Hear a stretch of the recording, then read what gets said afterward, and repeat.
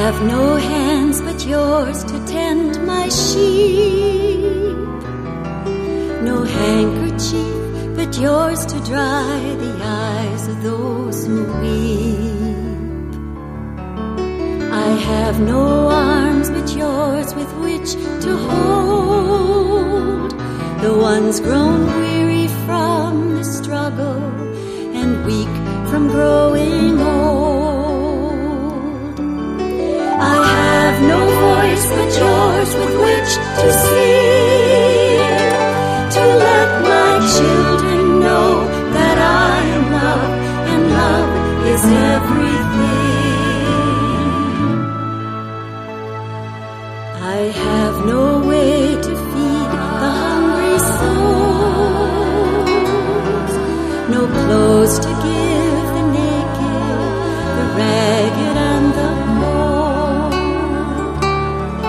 So be my heart, my hands, my tongue, through you our will be done. Fingers have I none to help untie the tangled knots and twisted chains that strangle fearful minds. Welcome to Spirit in Action.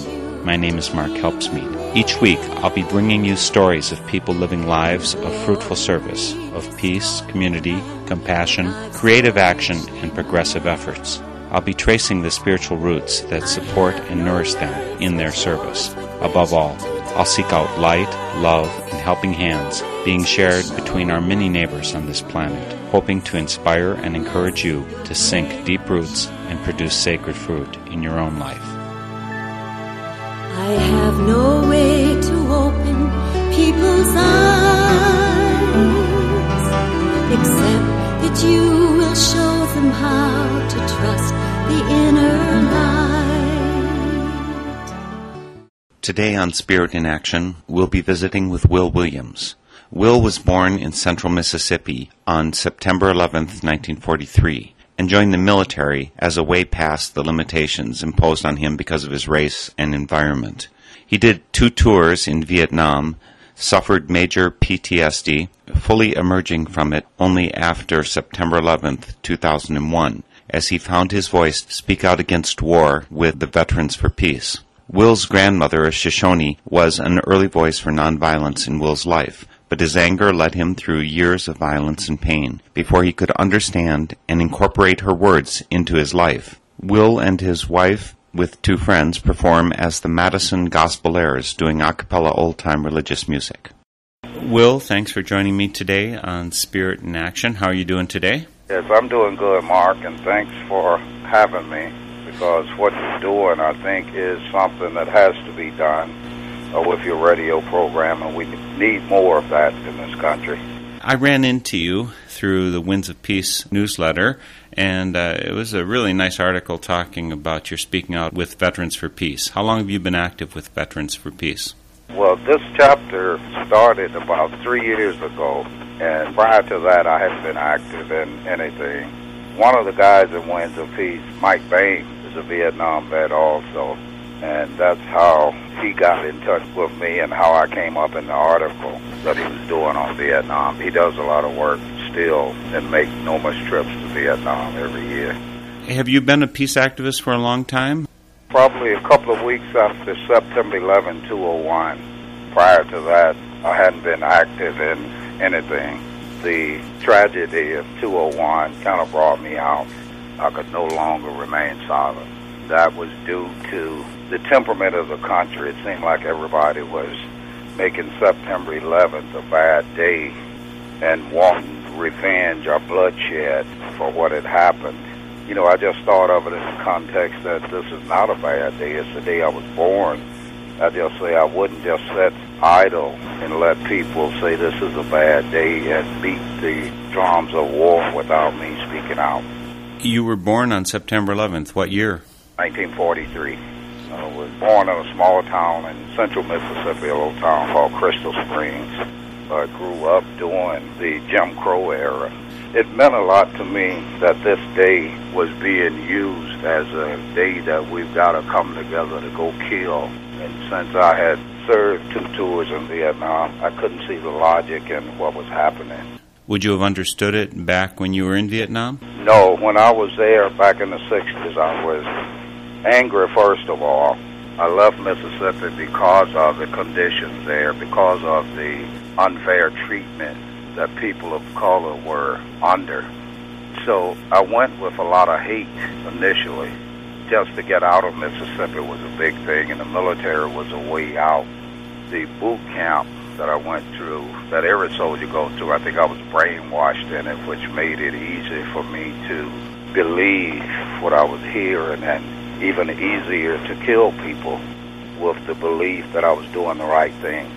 And it took until September 11, 2001 to actually start thinking about the change that had come over me since that time in the 60s. You've gone a long road. You grew up in Mississippi, and you said it was Jim Crow era back then. Can you tell me some specifics of what it was like growing up in Mississippi at that time? Well, it was a time when I think most mothers had fear, black mothers had fear for their male children. One time I specifically remember, I was 12 years old when Emmett Till was killed. I think most people are familiar with that. I remember often being referred to by my mother as the same thing happening to me because I was one that wouldn't take abuse, and she saw me being killed had I stayed there. I couldn't understand the history of what we were being taught. I remember we had I don't even think they teach it anymore. It was the government. We were drilled on the Declaration of Independence and the Gettysburg Address. And I couldn't understand how one could say we all created equal when I saw these indifferences happening to my people simply because they were black. That was a question that stayed in my mind forever. It bothered me so much that I remembered that declaration verbatim. I still remember it the same as I do my serial number for the military, that I couldn't see how this could be. So it kind of exacerbated the anger that I had for Vietnam. What really hit me was when I did sit and think about it, I was doing the same thing in Vietnam to people that I knew nothing about. I was calling them names that were just as derogatory as the ones that we were being called in Mississippi. And yet I was able to do that even though I was taught to love. You can see I was kind of mixed up. And it took years for me to find myself. I didn't have freedom until after September 11, 2001, because once I started speaking out, I felt free, that I didn't have to go along to get along, that I had to be me. In 2001, you would have been coming up on 60 years old, right? And yes. So all those years in between your time in Vietnam and there, it was still percolating around, wasn't settled? Yes, what happened in 1970 when I was discharged, shortly after information about how we got to Vietnam, the Tonkin Gulf incident and all that stuff started to be leaked by Daniel Ellsberg, and I listened to it, and it bothered me to a point that it actually shut me down, because the more I would learn about how and why we went to Vietnam, the thought of what I had done in Vietnam kind of overwhelmed me. So for years I was just in a shell where I cared about nothing except my family. 2001 was the breaking of that shell for me to reclaim my life the way I think it should have been. I think I've done it through counseling for PTSD and being able to acknowledge what I did in Vietnam and why I did it and how I feel now about that and about war in general. Do you want to say anything about what you did while you were in Vietnam? Yeah, I was E5 of Buck Sergeant my first tour. I was a squad leader in an infantry unit where we went out on what they call search and destroy missions. We'd go into villages, search them, and do exactly what the term meant, destroy it. We did that. Many times we would go, we didn't make contact or do any fighting, but most of the time when we went in a village, someone died. And in guerrilla warfare, where I was stationed within the Mekong, where we were fighting what they call the Viet Cong, you couldn't tell them from everyday people because they had no uniforms. They wore the same clothes that the peasants in the countryside wore. So you couldn't tell who you were killing. And at that time, it didn't bother me. I think I was inspired when I saw people that I was close to being killed. It was inspired me to kill more. And I stayed in that mode for a lot of years, to the point to where when I came back after my first tour, I couldn't handle the protests. So I put in a request to go back to Vietnam to get away from it. When was that? I came back from Vietnam, my first tour, in December of 1966. And I put a 1049 in, I think it was around mid-1967. Shortly after we had gone on vacation to California, and I encountered protesters. In early 1968, my orders finally came back to go to Vietnam. When you say you encountered protesters, what do you mean? Were they yelling at you, calling you names? No, they weren't directing it at me. We were in California, and I was in the Haight-Ashbury district, and they were having a rally, and they were just speaking about the war and talking about the social issues of how we were killing women and children in Vietnam that had done nothing to us, that this country was more or less on an imperialistic quest rather than liberating the people. They weren't directing it at me, but it was just hearing that I couldn't handle. And I don't know if it was out of my bravado or brainwashing, or if it was out of guilt for what I had done. I never figured that out, because it took many years for me to realize that what I did in Vietnam was wrong. And I think part of it has to do with the human nature of many, that it's hard for a man to say, I was suckered, I was chomped, I did this. So it took me a long time to reach that conclusion, that because of my ignorance, I killed and maimed a lot of people, destroyed a lot of lives, that had I been aware of what was really going on, I would not have participated in. How were you raised? Did this clash with the values that you had growing up? Yes, I was raised, my grandmother was Seminole. My grandmother never spoke of God. She always spoke of a creator. She told me stories about her people, and even though they were persecuted, that without finding love for mankind itself, that they couldn't have existed. She told me that. I learned that we were part of this earth, that all men were part of the earth, regardless of their color. So it made me not understand at that time where she was coming from. It took me many years to really understand, because I was young when she was telling me this stuff. And with the hate that I had, I was in a mode where I felt that violence would be the only thing that would change what was going on. And I think that was perpetrated by the number of beatings that I saw black youth suffer for no reason other than being themselves. It was devastating for me to live up to what she was telling me. I couldn't understand it, how she could even tell me this. Why are our history books so full of lies, when no word is spoken of why the Indian dies, or that the Chicanos love the California land? Do our books all say it was discovered by one white man? Well, that's just a lie, one of the many, and we've had plenty. I don't want more of the same. No more genocide in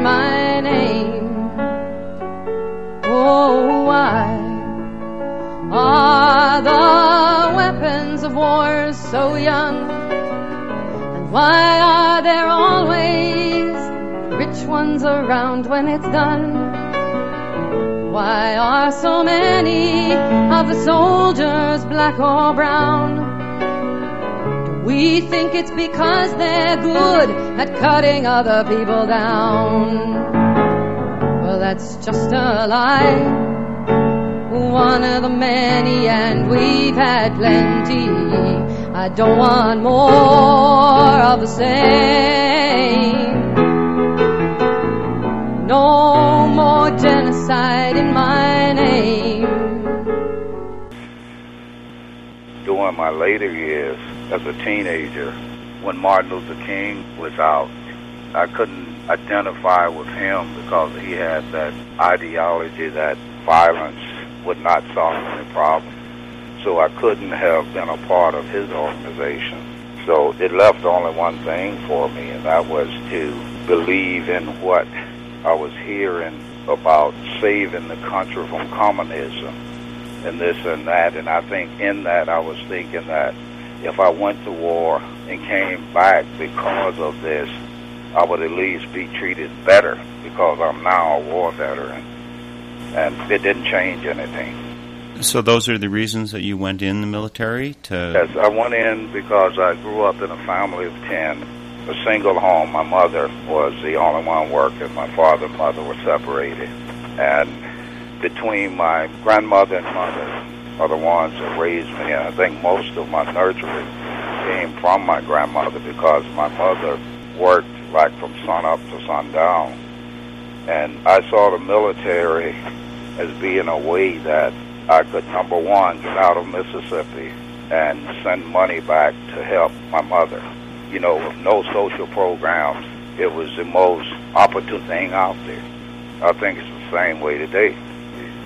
What did you do after you finished high school? You didn't go right in the military, did you? Yes, I did. Matter of fact, I signed up what they call now a delayed entry program. I joined the service before I graduated. Pending my graduation, I would go in. I had taken the physical and gone through everything, and all I was waiting to graduate, then I would leave Mississippi and go to boot camp, and that's what I did. Did you find some time in there to get married, Will? I think you were married before you went in the military. No, what had happened, my wife and I grew up about 10 or 15 miles apart, and I remember she used to come through our yard, go into her aunt's house, and I would see her quite often, and we would talk. Then she moved to New York, and I lost contact with her until the end of '62, when I was getting ready to go to Germany, and I ran into her in New York. And after I came back from Germany, I visited her in New York, and I brought her to Hawaii. We got married in Hawaii on December 30th of 1965. So that was before you actually went over to Vietnam for your first tour? Yes. She got to Hawaii, and I think it was around August of '65, and we were married in December, and I went to Vietnam in January. Was the racism any less bad, Will, in the military? No, not really. It was not as blatant as it was in Mississippi, but you could see it was still there. And you could see it by the treatment that one got in the military, the difference. Like, for instance, on KP, just pulling duty on the post in Fort Jackson, usually people of color were the ones that washed the pans, did the dirt work, and it carried over to Vietnam, where during my second tour there, one of the biggest race riots, including the ones in this country, was in Cam Ranh Bay in Vietnam. And it was because of the difference in treatment of people of color and others. And what was happening is they were taking people out of their MOS, or their job description, and putting them at what they call the scum of a unit, doing the physical work rather than doing work that they were trained for, that they specialized in. And it got to a boiling point to where it actually caused a riot. I don't know if anybody in the U.S. really heard about that. I don't recall reading about it myself at the time. Yeah, it was. It was one story on it, but it never hit the big media the way it should. And this was in 1969 at Cameron Bay. Wow. You weren't around there at that time, were you? Yeah, that was where I was doing my second tour. So you saw it? You were in the middle of it? Yes, I saw it. I was supposed to be in it. I was attached to an MP unit at Cameron Bay. And when it happened, we were told to go up and quell it or to try to stop it from happening. And I refused to do it. I think that's when I came to my senses, because at that time, most of the people of color that were rioting were the ones that had been pulled out of their jobs, and they were the ones that was running the ammo dump, the weapons. They had everything. I didn't see where we could stop it as an MP unit. So I talked to my first sergeant, and we didn't go. We didn't go up with guns trying to stop them. It was mediation that took place that brought it to an end. Let's go back. I want to pick up a thread that I dropped along the way, Will. Did you have a religious upbringing? Yes, I was brought up in the church. Every Sunday we went to Sunday school and stayed through the afternoon service. It was mandatory we did it. We didn't have a choice doing it. That was Methodist, right? What was your relationship to that? What did you think about it? I thought, I don't know. I enjoyed it, number one. I would like to hear the Bible story. And at the same time, I was maybe one could say confused in my younger years of hearing people in the church talk about God. And my grandmother only spoke of a creator, so she never used the term God. And she didn't go to church. My mother went, and my siblings, but my grandmother and grandfather didn't. And it took me a while to understand what the connection was between the Creator and God. I'm hearing all this stuff about Jesus being born on Christmas Day and this stuff, and the creation of the world back in Genesis. And at the same time, my grandmother is referring to someone greater, but a different name. So did you stay a Methodist all along the way? No.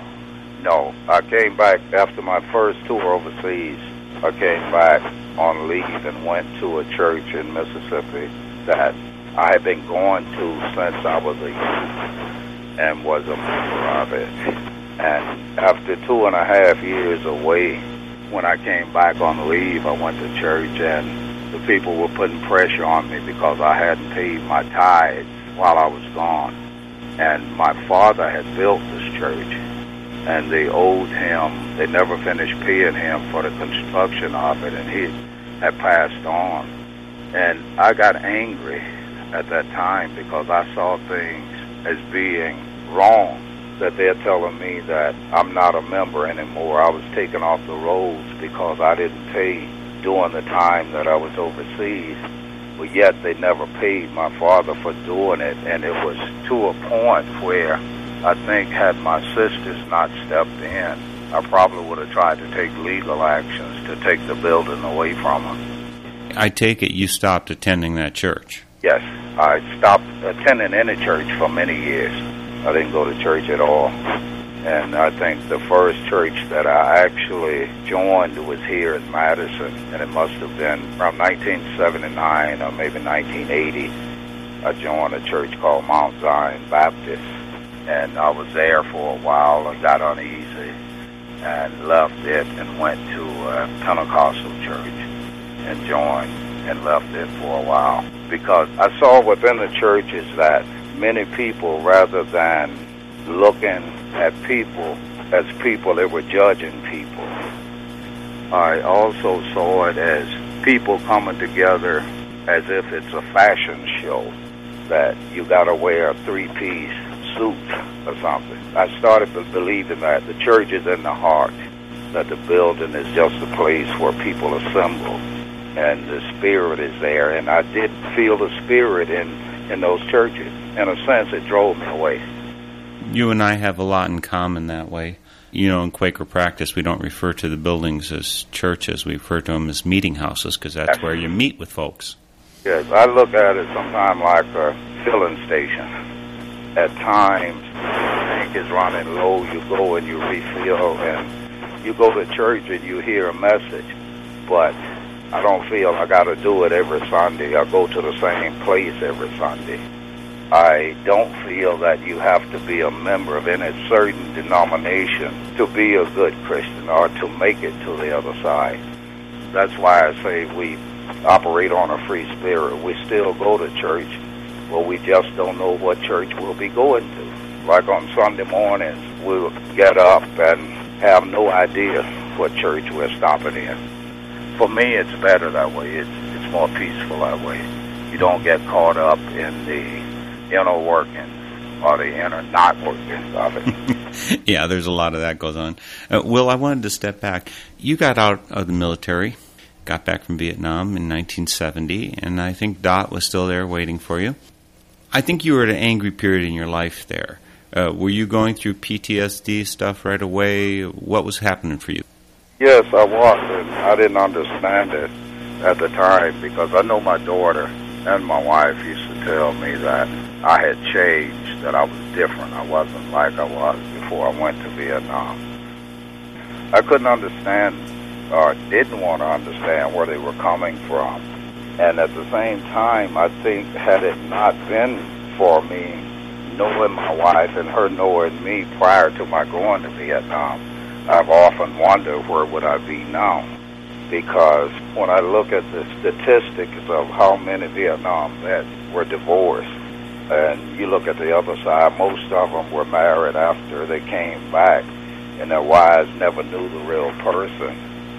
I think that was part of what caused those divorces, but I was fortunate that my wife knew my heart before I went, and when I came back, she knew that something about me had changed. I had lost that ability to communicate. It didn't come back really until a few years ago. In the 80s, when I first went for PTSD treatment, I tried to come back. In 92, I tried to speak out against Desert Storm, and I couldn't. Just watching the war on TV and listening to what seemed to me to be a thirst for blood from my fellow Americans, it shut me down. It bothered me so much that my counselor told me don't watch TV because it was bringing back too many of the memories. I began to have more flashbacks, more nightmares. So it was bothering me mentally just to watch it. And I think that and fear itself is why I did come out stronger during Desert Storm. By me having had the chance to go through the PTSD programs and working with a counselor, in 2001, it was easier for me to come out and speak about my experiences and to really open up the information that I had stored inside for so many years that I was afraid to talk about. I didn't want to remember. It was easy for me to do after September 11, 2001. Are you saying that you didn't talk to your wife about that even? No, I didn't go into any detail with her about a lot of stuff. Like, we talked about it because she knew all the people in my squad, in my platoon. My wife knew because when we were in Hawaii, I used to bring them by my house and we would go to their houses, the NCOs, and we would have the enlisted people come, and we would just have a get-together, play cards, and party. And she used to often ask me about them, you know, and she knew many of them were killed. My unit was, I would say, wiped out. It bothered her a lot. I know at times when I wouldn't talk about it and she would mention somebody's name that she knew, she would cry when she would think about it because we were older than most of the people in my platoon. Not a lot older, but I was 22 when I went to Vietnam. But, you know, we were older compared to the 18-year-olds. And it bothered her a lot because she had also made a bond with a lot of these young people. And even now, it bothers her because she went on the net and looked up my company and pulled the names off of the wall that she actually knew. it bothers her. So I think she was victimized by it also, by just knowing these people, to know now that they died for Neil. I think we can both thank God that you had Dot there for you when you came back. Yeah, she's been a pillar. She has been that shoulder that I needed many days to lean on when I don't know what I would have done. She's been there, even though she used to chastise me when I would fight so much, like I used to fight almost every day for no real reason. It bothered her. I think she was worried about me hurting somebody, killing somebody, or vice versa, or going to jail. I can now only think how much that must have affected she and my daughter when I was living that way. I didn't even realize that I was that way. I wouldn't accept it. In your Methodist upbringing, did they talk about violence and peace and that kind of thing when you were being brought up? Well, my grandmother did. My grandmother advocated against the military. She didn't want me to go in. Matter of fact, I remember I must have been about 8 or 9 years old, and she had an old canteen that one of my brothers had brought back when he was in service. And I remember I used to have to fill it up with hot water and wrap it in rags, and I would put it at her feet at night in the winter to keep her feet warm, and she would use the water the next morning to wash her face. It would still be warm. And I remember when I was older and talking about the military, she said that the only thing good about the military was that, and I didn't understand it, what she meant by it, but now I do. So you're saying that your grandmother, the Seminole Indian, she taught you about peace and that kind of thing, but you didn't get it from your Methodist upbringing? No. Well, my grandmother did. She spoke of it, and that's what was puzzling to me, was that she could tell me of how her people had been persecuted, and at the same time, she was telling me that our existence depended on peace and justice, that everyone should have justice. She taught me this. And it was conflicting, because at that time I had so much hate that I wanted to destroy people that had caused so much problems for my parents on both sides, from the African side and my grandmother's side. I couldn't understand how she could be so docile or so nonviolent after, her telling me these stories. How can this be? And I think that's part of why I couldn't have joined with Martin Luther King, because he was saying the same thing that she was saying. I couldn't understand it, even though in the Bible in Sunday school they were saying, turn the other cheek. That part I couldn't understand. I couldn't understand how we were created equal and treated different.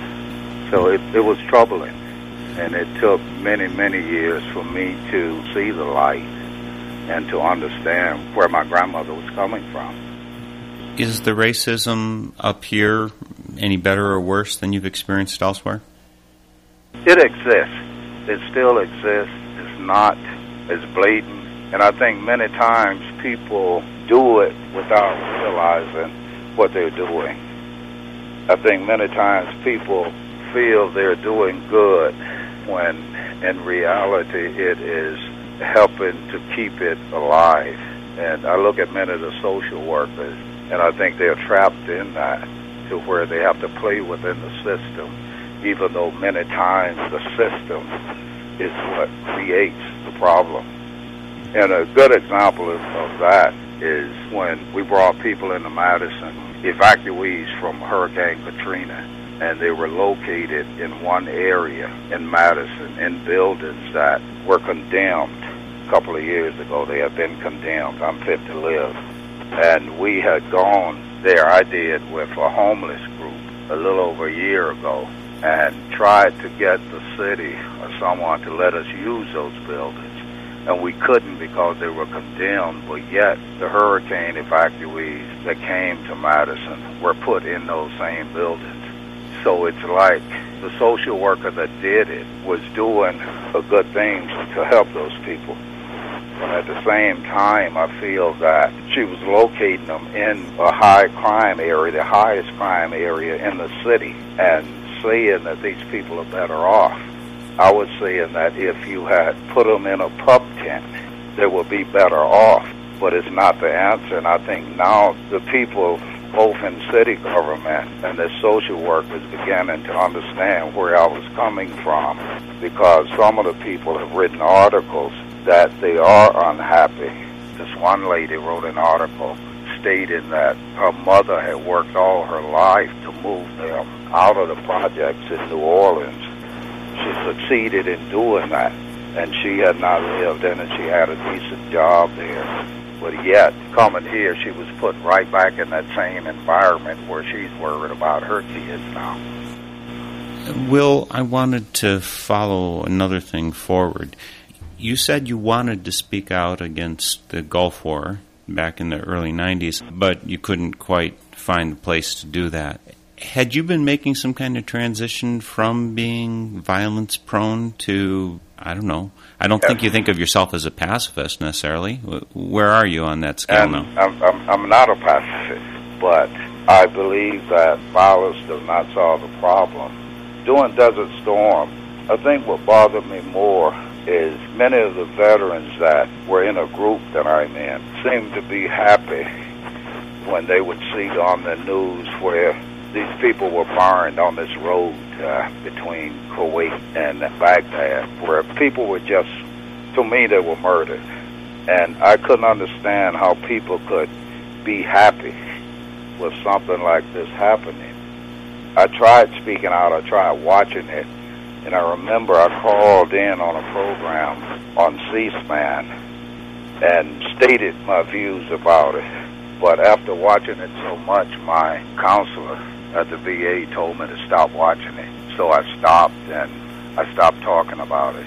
During that time period, I hadn't gone through any extensive program the way I did afterwards, where I could open up and really give my true feelings about my experiences.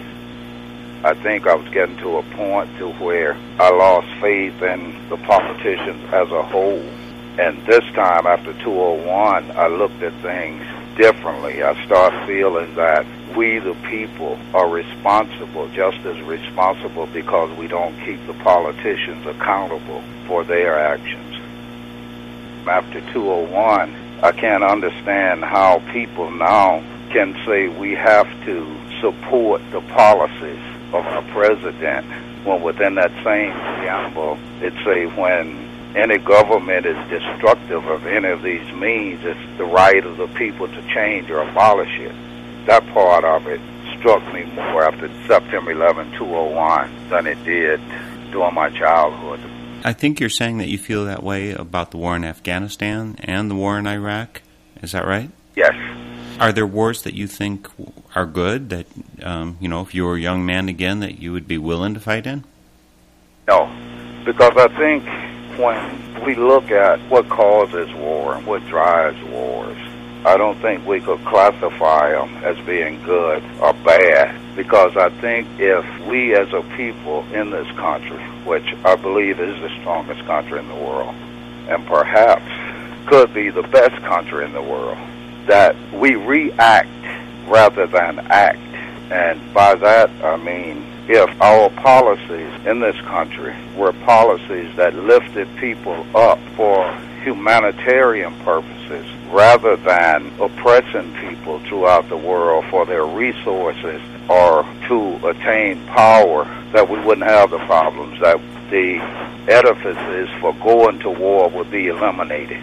I think many times things that this country have done have created the nucleus that caused us to go to war, and especially in Iraq and Afghanistan.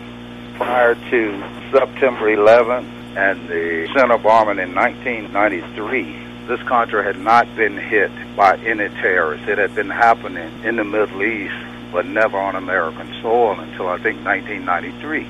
That made me ask the question, why? And when you think of how the U.S. aligned with Osama bin Laden when Russia was fighting in Afghanistan, and how the U.S. created the Taliban to get Russia out of that region. And you go on and find out it was because of the need for a certain region to run their oil from the Caspian Sea through Afghanistan and Pakistan. You put stuff together, and you can see where people will want to blow up things in America because they feel oppressed. It doesn't justify it. It was wrong. But you can see if things had been just the opposite, that need wouldn't be there.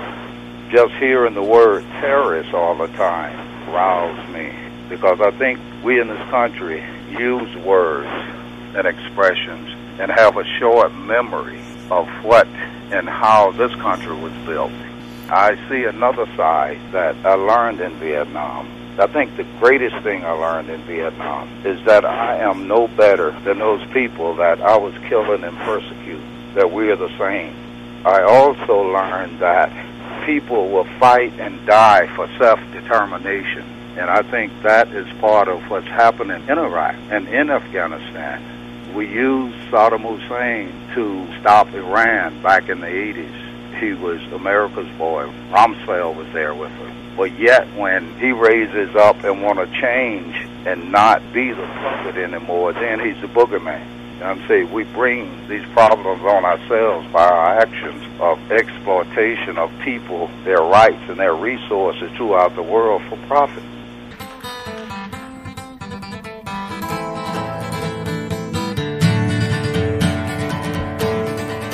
Oh, I marched to the Battle of New Orleans at the end of the early British War. The young land started growing, the young blood started flowing, but I ain't marching anymore.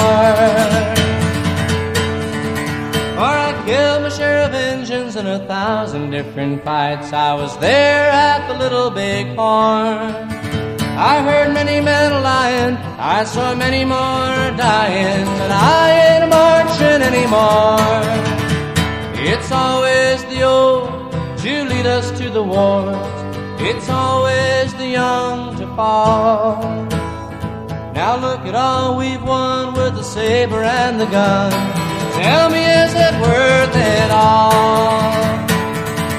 For I stole California from the Mexican land, fought in the bloody Civil War. Yes, I even killed my brothers, so many others, but I ain't marching anymore.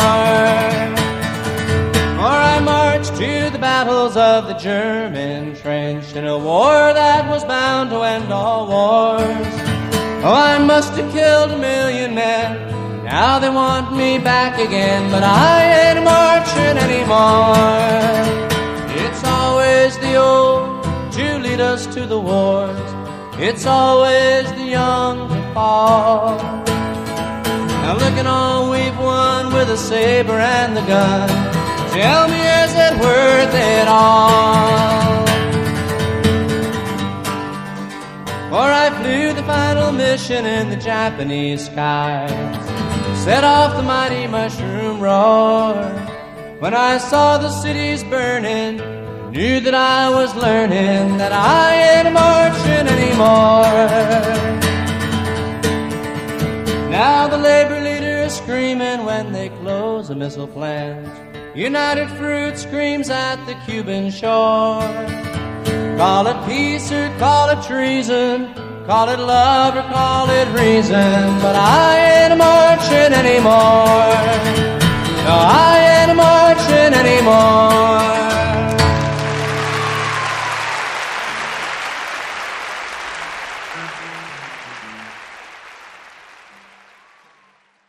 Part of my question, Will, about if there's a war that you felt like you could fight in, is to try and be clear what your religious or spiritual principle underneath all of this is. I think you said you couldn't fight in a war, so maybe that makes you at least anti-war if you're not a pacifist.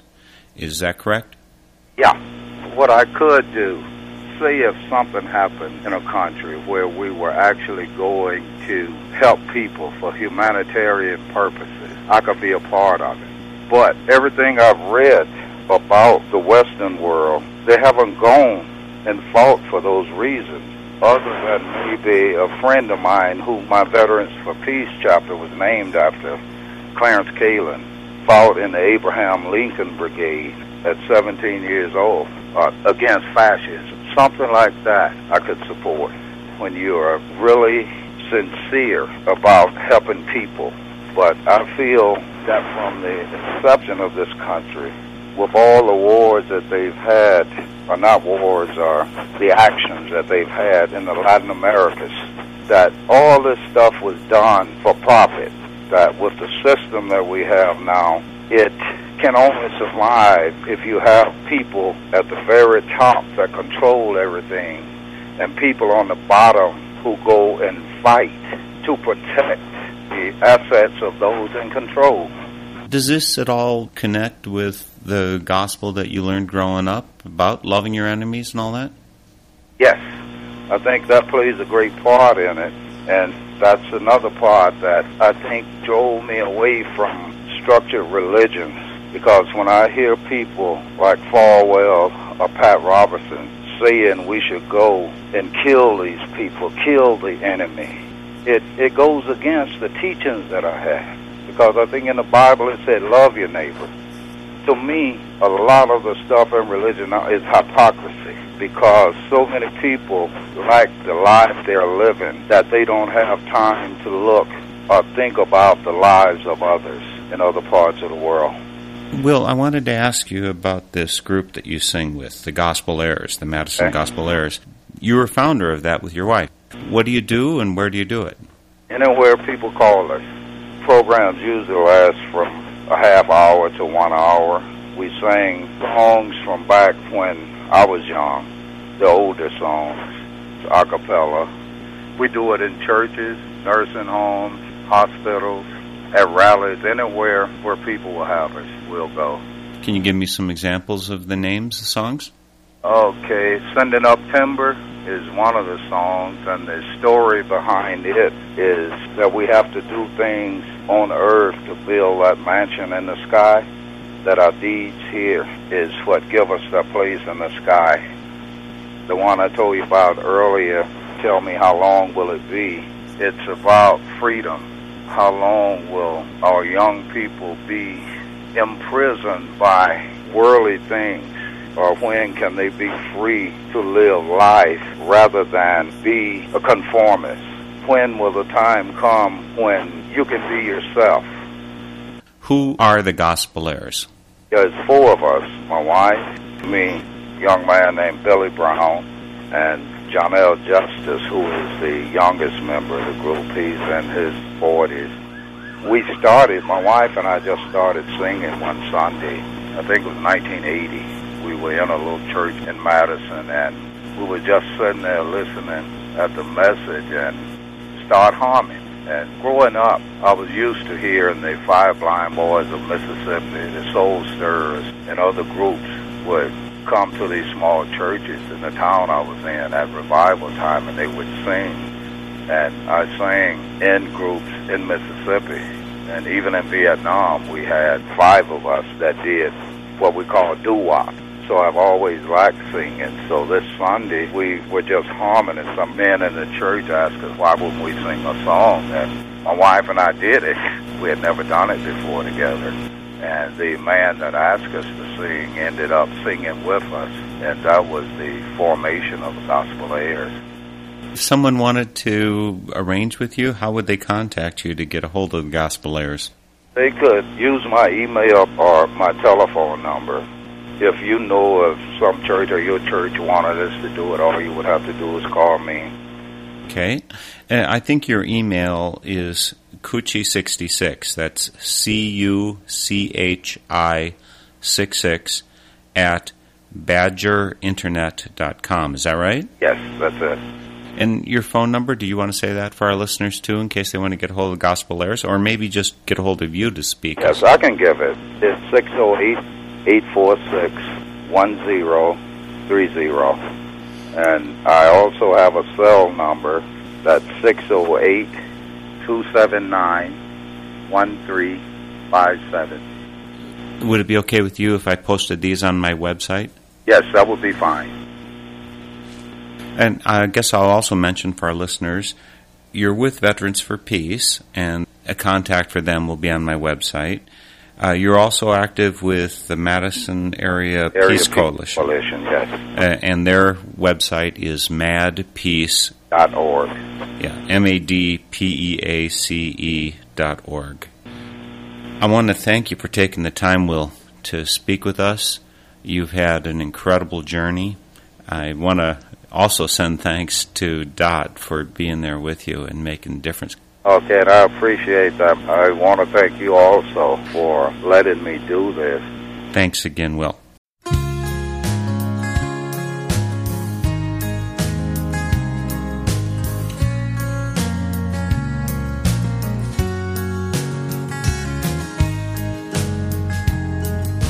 In 1963, in my hometown, Bristol, Tennessee, sitting on my mother's knee, watching Amos and Andy on TV. Amos was Santa Claus on Christmas Eve. The little girl was tugging at his sleeve, singing, "I have a doll, my own color, please." He said, "Honey, you can make believe." Just then came a call on the telephone. It was the mayor, asked if my daddy was home. This was for his ears alone. Mom and me listened on the second phone. Mayor said, "The Freedom Riders are on their way. They'll be here by Christmas Day.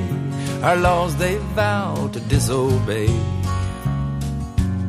'Cause our school's as wide as the Milky Way."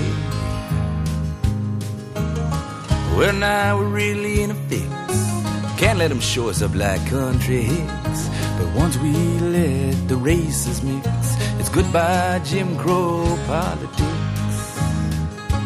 First it's 40 acres and a mule.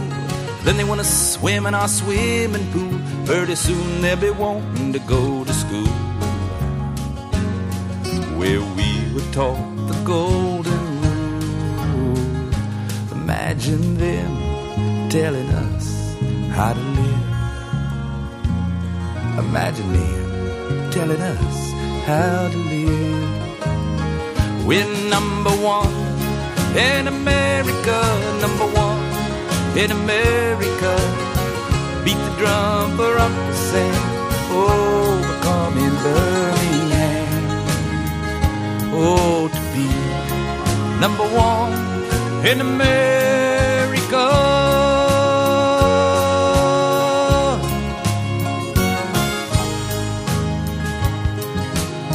Axe handles versus the right to vote. Oh, white Jerry, that's all she wrote. Back of the bus, don't rock the boat. Separate but equal by the throat. That was 20 odd years ago. Where's the change in the status quo? The freedom land is lying low. It's shackled down on a rotten road. And a black-skinned man still gets the snub when he applies to the country club. But he still gets hired to trim the shrubs, get down on the floor and scrub.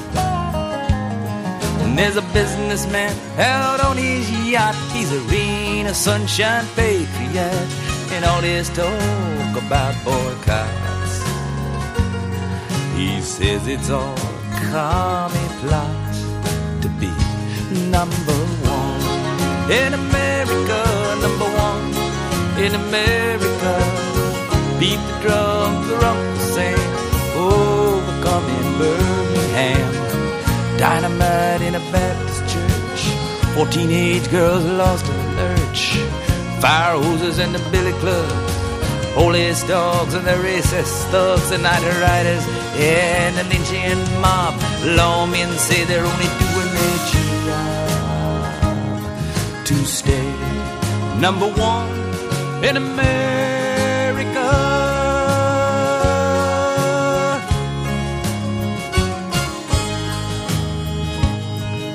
The Ku Klux Klan is still around with the permit to march in my hometown.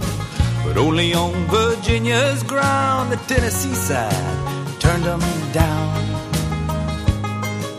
The sheriff stood there with his deputies, ostensibly to keep the peace, but he made us this guarantee: by God, they'll not march into Tennessee. The network cameras were triple tiered. We laughed and cried and hooted and jeered, but mostly we stood there in fear till the Ku Klux Klan disappeared. In some far-off distant dawn, when the black is president and night upon, will they burn crosses on the White House lawn and talk of all those days bygone? Imagine them telling us how to live. Imagine them telling us how to live. We're number one in America, number one in America. Beat the drum for Uncle Sam, overcoming Birmingham. Oh, to be number one in America.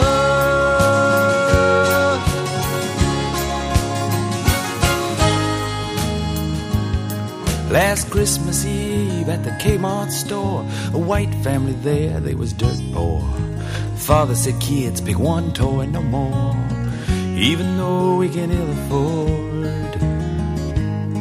I watched his son choose a basketball. The oldest girl, a creosote shawl. The littlest girl chose a black-skinned doll, and she held it to her chest and all. I watched to see how they'd react, since they were white and the doll was black.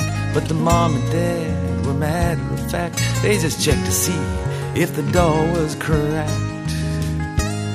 So may you make a rebel stand, where black and white go hand in hand, till they reach the freedom land, where the lion lies down with the lamb. Oh, number one in America, number one in America. Beat the drum for Uncle Sam, overcoming Birmingham. Dynamite in a Baptist church, 4 teenage girls lost in the lurch. Fire hoses and the billy clubs, the police dogs and the racist thugs.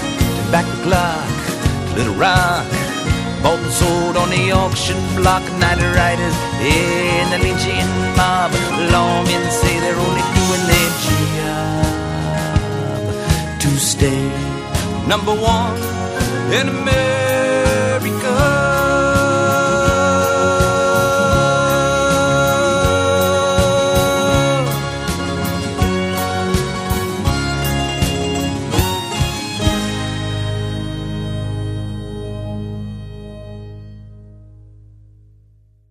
You've been listening to a Spirit in Action interview with Will Williams of the Veterans for Peace. You can hear this program again and other programs via my website at northernspiritradio.org. Music featured in this program includes No More Genocide by Holly Near, I Ain't Marchin' Anymore by Phil Oakes, and Number One in America by David Massengill. The theme music for Spirit in Action is I Have No Hands But Yours by Carol Johnson. Thank you for listening. I welcome your comments and stories of those leading lives of spiritual fruit. You can email me at helpsmeet@usa.net. May you find deep roots to support you and grow steadily toward the light.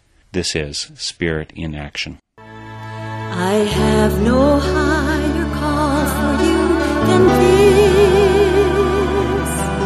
to love and serve your neighbor in joy and selflessness.